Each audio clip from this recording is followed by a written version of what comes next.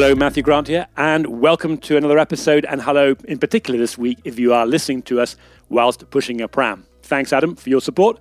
It's been tremendous to see so many of you here in the UK and coming in from overseas to join us for our evening events, dinners, or just grabbing a coffee or a drink in the city. And we're delighted to have heard from so many of you recently telling us that you are listening. It certainly keeps me on my toes when you quote back something that we discussed in a previous episode. Anyway, I get a break this week, and Robin's behind the microphone talking to Elizabeth Jenkins, CEO of Nimbler. Now, this is a great story. Nimbler was founded in 2016, and according to our friends at PitchBook, has raised over £14 million, or 18 million US dollars. The company is offering credit insurance, and as you'll hear, Elizabeth has left the world of established insurance organisations to join Nimbler 2 years ago. Now, Nimbler is one of many fascinating companies that we are working with at Instech, and we are delighted to have the support of Elizabeth and her team as a corporate member. If you are working for an insurer and want to know how to tap into the knowledge that we gain from talking to 300 companies a month, or you're a company with analytics and technology that the world should know about, then please do contact Robin Mertens or me, Matthew Grant, on LinkedIn, or any of us, hello@instech.co. And yes, you heard that correctly. Instech London is now just Instech, reflecting our global coverage these days. We're still based in London, but if you are listening to this from the UK, you are now in the minority. So adieu, arrivederci, ciao for now, and here's Robin and Elizabeth.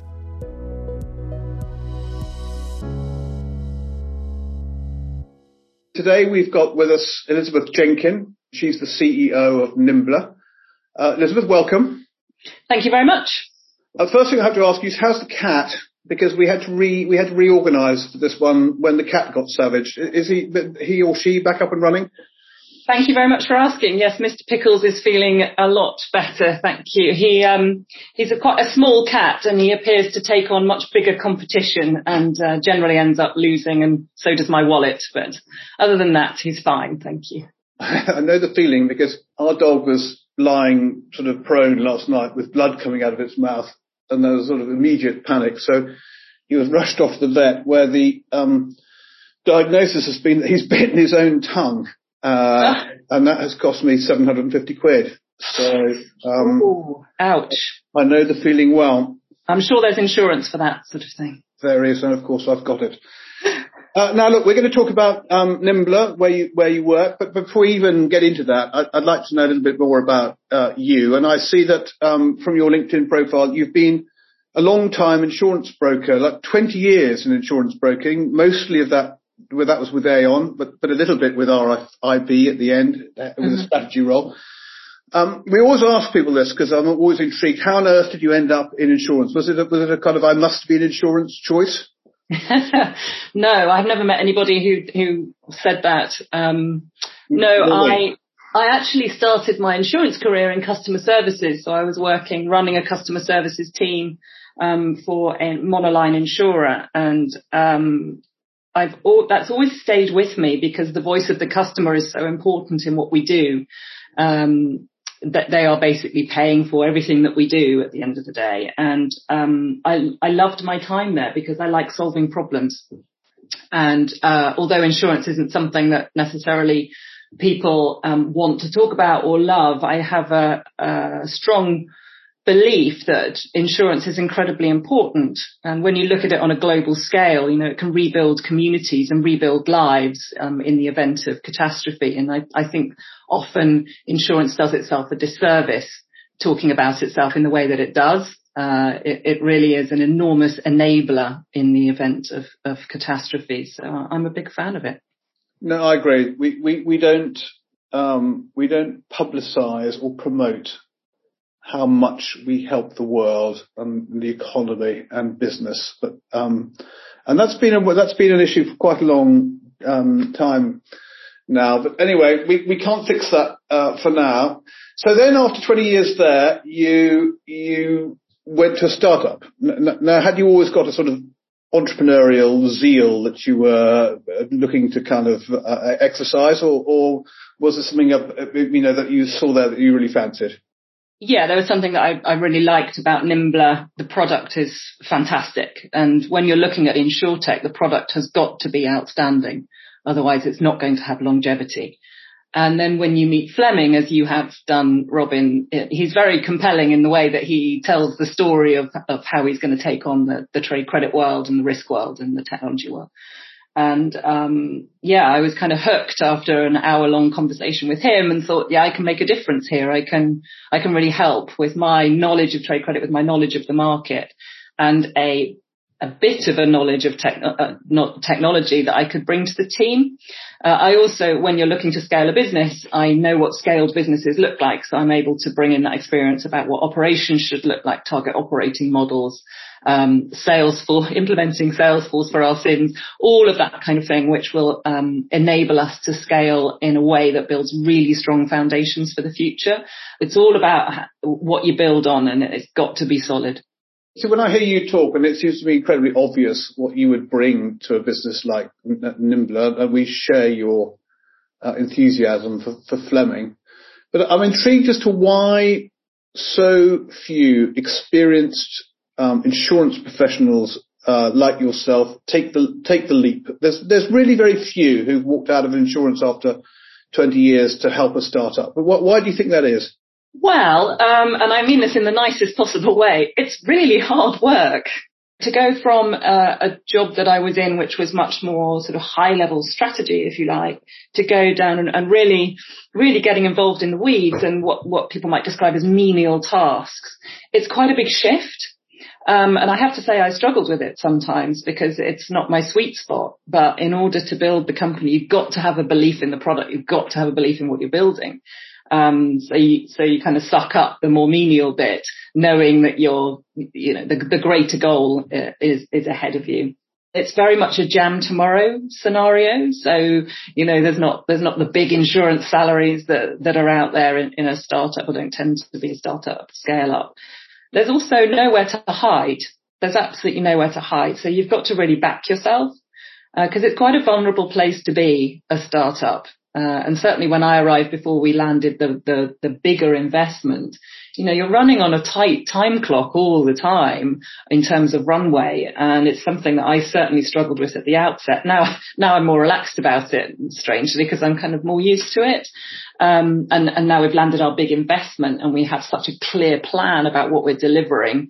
I'm much happier with it, but I'd be lying if I said I didn't struggle at the outset about going from something big and solid and, knowing that it's got plenty of runway to Nimbler, which was in a much more vulnerable place then. Yeah, I think you make a really good point. Having been both sides of the fence and having talked to a lot of early stage entrepreneurs, I always give them a warning about the intensity, as I call it, because it can at points be incredibly intense, and you really feel that if you're a bit short of money and you've just lost a contract that you thought you were going to get.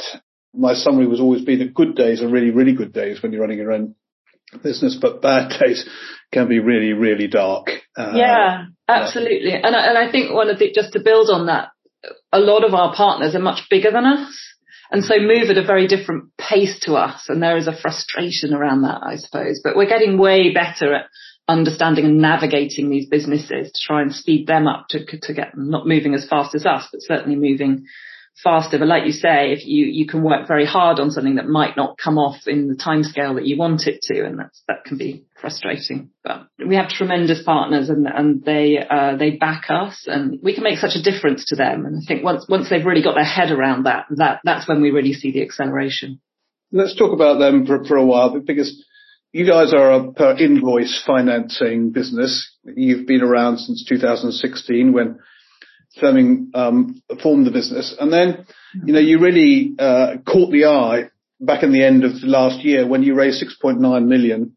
Tell us about that. Why particularly those investors, and where are you going to spend that $6.9 million, other than giving yourselves proper salaries at long last? The biggest thing we will be investing in this year is our user experience, because we've got the technology, we've got the risk algorithm, which is super and produces fantastic results from a loss ratio point of view. So it really is doing its job in looking ahead and working out what is a good risk. And we have this wonderful short tail of sort of 30 days, 60 days, which is fantastic. So really it's how the users interface with us. That's going to be the next big challenge for us. And in cracking that, I believe that will absolutely catapult us ahead, because the traditional product, it is still quite cumbersome. It is still very paper-based. There's a lot of to-fro on email and weeks to get decisions. If we can speed that up, which we do dramatically, and improve the user experience at the front end on the direct side and in the embedded side, that's a very, very exciting place for Nimbler to be. I want to talk to you about embedded because people like me have the luxury of being able to write in theory about it, but I don't work on the front line. Is it easy? Is it tough? Are there partners who get it? What's it really like? Well, I think if it was easy, everybody would be doing it by now. So the answer is no, it's not. And we deal with lots of different partners who are in different journeys in terms of their technology strategies. So if you're working with reasonably new companies who are tech adopted from day one, it's incredibly easy to embed yourselves into them because they've got a very similar mindset to you. They've got technology people on their end who understand what we're trying to do. The more traditional markets haven't built themselves as a tech company, so it's harder to get the embedded piece there. But again, as I alluded to earlier, once they've got it and they've got the right people on their end, they've got the right technology people and product people on their end, that's when the magic starts to happen. The promise of it all at the end, of them being able to be faster and easier and better is very compelling. But no, it's not easy. We're very reliant on the partners being good at their end. We're great at what we do, but if they can't embed it their end, then that can cause some friction. It can cause time delays. But it's like all things, Robin, we're just getting better and better at managing that process and identifying the quality of the technology on the other side when we speak to our customers. So it's not easy, but we make it as easy as possible. I think one of the conclusions we drew from our report was that if you haven't got the right tech, you do lock yourself out of this opportunity. It becomes much, much more difficult to work in the way that you've just described if you haven't got the right tech. Another announcement in the last month or so was your tie-up with Accelerant, which is another business that we are great fans of. So that was a 5-year capacity deal. Why particularly Accelerant, do you think? They're such a great fit for us. They are incredibly ambitious. They get what we're doing. It's funny when you're going through the capacity sort of circus, if you like, you know very quickly who gets what you're doing because they ask the right questions. Maybe you don't want them to ask those questions, but they ask the right ones and you're like, okay, you're onto us. You know what we're doing. You understand what we're doing. And the nice thing about Accelerant is that they kind of ask the right questions. We answer them well. They back the management team, which why wouldn't you with Nimbler? We've got an incredibly experienced management team, and they don't micromanage us. A lot of MGA capacity providers are in the habit of really digging everything up and going over it and trying to understand it. And when you're looking at risk algorithms, you need data scientists and actuaries on the other side understanding it. You know, a risk underwriter might not be the right person. So sometimes we found ourselves going into conversations that by their very nature they weren't going to close. Accelerant came in, saw what we were doing, very quickly decided this is something we want to back, and we closed it in like 4 weeks. It was it was so fast when our previous experience had been like 8-9 months of going through. So they work at the same speed as us. They're very ambitious. They've just had a big capital injection, so they're there for the long term, and they're prepared to back us for 5 years, which gives us this peace of mind that we can set nice long-term strategy, and we're not on this annual cycle of performance, if you like. And I've just said it takes 8 months sometimes to get capacity. So once you've closed it, you're basically starting the conversations to start again. It distracts you from running the business and from setting the strategy and getting the products out the door and making sure that revenue is coming in. So it's wonderful that we've got a partner who's just said, okay, we're here for 5 years. You go and get on with the business. So we couldn't be happier. Well, that's a story to gladden the heart, really. I mean, again, in advising early stage businesses, I prepare them for how long it's going to take. both to raise money, which we talked about earlier, but to get the capacity if you're an MGA. And I mean, there are horror stories out there. 8 months. Well, I was telling people to prepare for a year, and that's the first time I've heard of somebody organise themselves so quickly. So that'll be a story that will turn a head or two, I'm sure. Yeah, I think there needs to be a shout out to Simon Hammond there, who's the CFO in the organisation, because he ran a brilliant data room. It was so organised and it was so easy to navigate your way around it. So by the time it got to Accelerant, a lot of their work was done. Yeah. So it shows what a grown-up MGA we are. We're not just throwing documents in the hopper and hoping somebody on the other side will catch them and sort them out. We basically presented it to them on a platter, or rather Simon did, and this fantastic job. So they were able to get through it very quickly. And the Belgian regulator moved so swiftly, we fell off our chairs, because that doesn't happen very often. So everything came together very well. That's you in the day job, and it sounds to me like that will keep you busy enough. But then I see from LinkedIn that you're also on the boards of Gallagher. People will know who they are, but for those who don't, that Gallagher are a very big broker, Fidelis an insurer. And then you're the co-founder of a women's network, Lift As You Climb. Tell me about Lift As You Climb. So Lift As You Climb started at around 2016, probably about the same time as Nimbler, actually. And a good friend of mine and I were really fed up with the way that networking events were run for women. When we went to these events separately, you would tend to find that women were the same age. You'd tend to find that the women you met were pretty much the same social strata as you. They were probably earning about the same money as you. They were probably in the same industry as you. They were probably the same colour as you. So there wasn't really a lot of learning going on. And networking is not just about how to climb ladders or find ways to climb ladders. For us, it was much more around how do we share experiences between people, cross generations and cross industries. Women's careers are much more like lattices than ladders. So you often find that they will move across industry. They won't necessarily just move up like a ladder, where men traditionally, that's how their careers work. It's really important that there's a broad base that their network sits on. So we came up with Lift As You Climb. We started it. Our first event was in a pub in Soho in a back room. We had about 30 people, and now our events run sort of 120, 130 people at a time, and we get the most fantastic speakers in. And just coming off that, we've just launched Rise, which is our mentoring scheme, which actually uses an algorithm to match mentors and mentees together, because the single biggest game changer for women is getting a great mentor.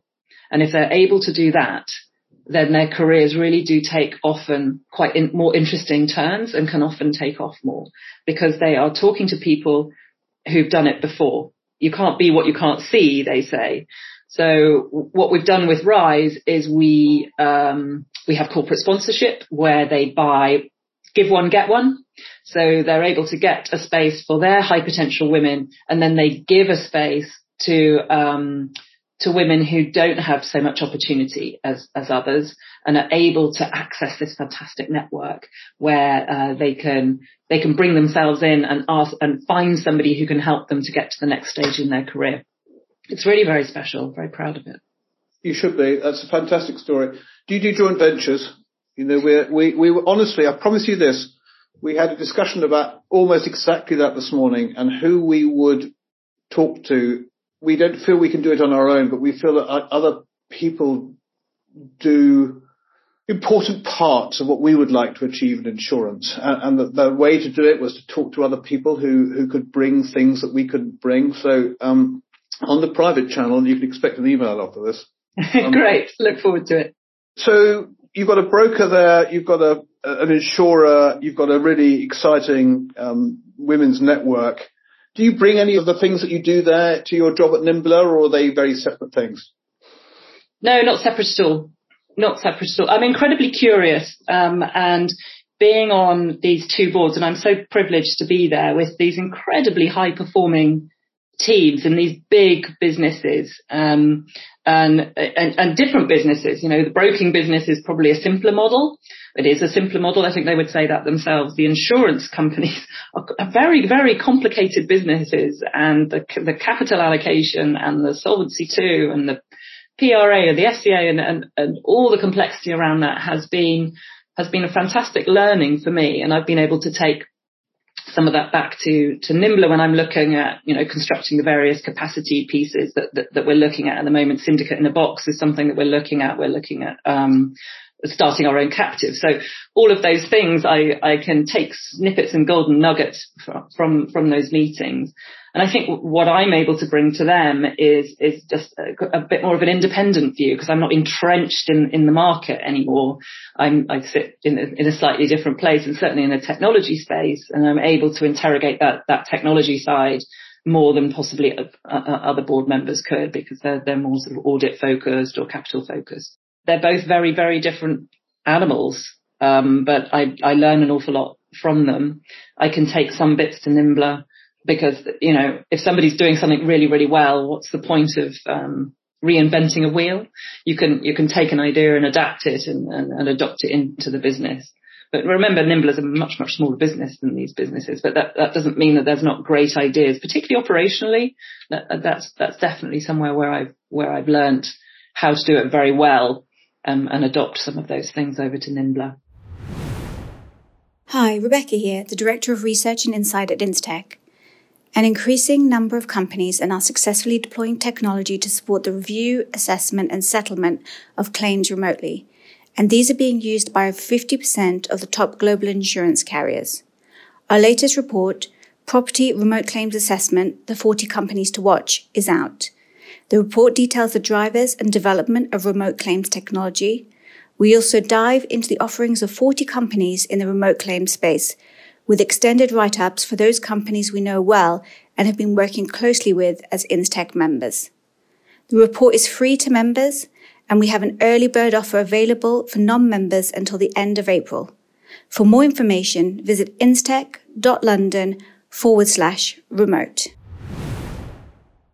What were you hoping to learn when you joined the board of the Women's Football Association? So you must have had was that a grand plan or an accident? It's a bit of a long story, but I'm going to tell you. I was on a female leadership course, and Baroness Campbell, Sue Campbell, came in to speak to us. And we had a lot of people coming in to speak to us. It was over a year, and we were very privileged. We had everybody from sort of Stuart Rose to Baroness Campbell, incredible people. But often there's stories where I went to university, and then I went to Harvard, or I went to Oxford, and then I did this and I did that. And I couldn't really identify with them, because I dropped out of university, very, very early on, hadn't done my degree, and took a very different path. And then Sue Campbell arrives, and she started as a PE teacher and has always loved the power of sport. And the way she talks about it is absolutely remarkable and compelling. And at the time when I was at Aon, we were sponsoring the women's rugby and saying, okay, how can we help the female rugby players once they finish playing rugby? And I've rather bravely phoned Sue Campbell up, because I had her number, and said, I'd love to come and speak to you about, what you do in football and business, and how the players' careers evolve, and what happens after they stop playing football. So she said, yes, come to the House of Lords. So I went for tea. She told me that there was a space open on the board, and would I think about applying? And I said, I don't know anything about football. And she said, good, because she's got a lot of people who know about football, so that wasn't a skill that was necessarily required. And I applied to get the gig along with another woman. And the point I think I want to make about the Women's FA is it's not just about winning the World Cup or winning the Euros. It's about making social change for girls. Because if you can keep girls in sport, they will have better outcomes. They will be less likely to self-harm. They will have better relationships. They will feed themselves better. So it's about social change that she talks about, rather than just how to win at football. And what they've done, particularly in the last decade, is absolutely phenomenal around women's football. It's now on the radar. But what they're doing, looking after that player from the little 4 or 5-year-old who arrives on the pitch all the way up to walking football for 70, 80, 90-year-olds, they're looking at the player pathway all the way through and saying, anybody can play football and we will make sure that you can. And when I think about the workplace that I'm creating, I've got my players and it's my responsibility to look after them and make sure that they're learning and that they are in a mentally and physically good place, and that as and when they leave Nimbler, which they will, that they're prepared to go off and do new things. So it's one of the things I love the most about my working life. You know, at my age, you're starting to think, has the InsurTech world seen enough of me? And then I saw that at one of your Lift As You Climb events, you were joined by Dame Mary Marsh, and she's been working for 60 years. Tell me about that, because I found that's a very inspirational story as well. Very inspirational story. Again, she started as a teacher, a deputy head teacher. She then took some time off to have her family, and then went back and ended up being the chief executive of the NSPCC. She's on the board of HSBC. You know, she's had this remarkable career, 6 decades of working, and she's been working very closely with the London Business School about a topic they talk about, that's the 100-year life. You know, we're all living longer, and the careers are no longer going to be that 3-stage, which is, you know, education, career and retirement. There's going to be a much more different model that people will adopt, because we're going to be living and working for so much longer. So people won't necessarily stay in the same career, for example, which she hasn't. You know, she's definitely moved around her careers. And I think the other thing to think about is the caring generation, which, you know, kind of I'm in now, I suppose. So you've got children on the one side and then you've got elderly parents on the other side. And if those elderly parents are living longer, you could have a longer time that you've got to be in that caring generation. So the impact is quite profound of this longevity of life. Well, there's an insurance aspect of that too, of course, which we'll have to save for a podcast in another day. Yeah. Well, you do keep some extraordinary company, and I really picked up on your point about being curious, because I think it's the core to living an interesting life. I think if you're curious, then you read a lot and you're interested in meeting people, you eat in weird and wonderful restaurants, and you can have a broader, richer life. And I can see you're a living example, you know, of a curious person. Thank you for joining us. The other thing I would say quickly before I sign off is I did pick up on there that you must be having a little look at the captive syndicate in a box world, and we have coming up on the 29th of March an event around how to turn your MGA into a full stack insurance company, and there will be things which I'm sure you can learn if you come along. Great. Look forward to seeing you there. Thank you very much for calling me. Thank you.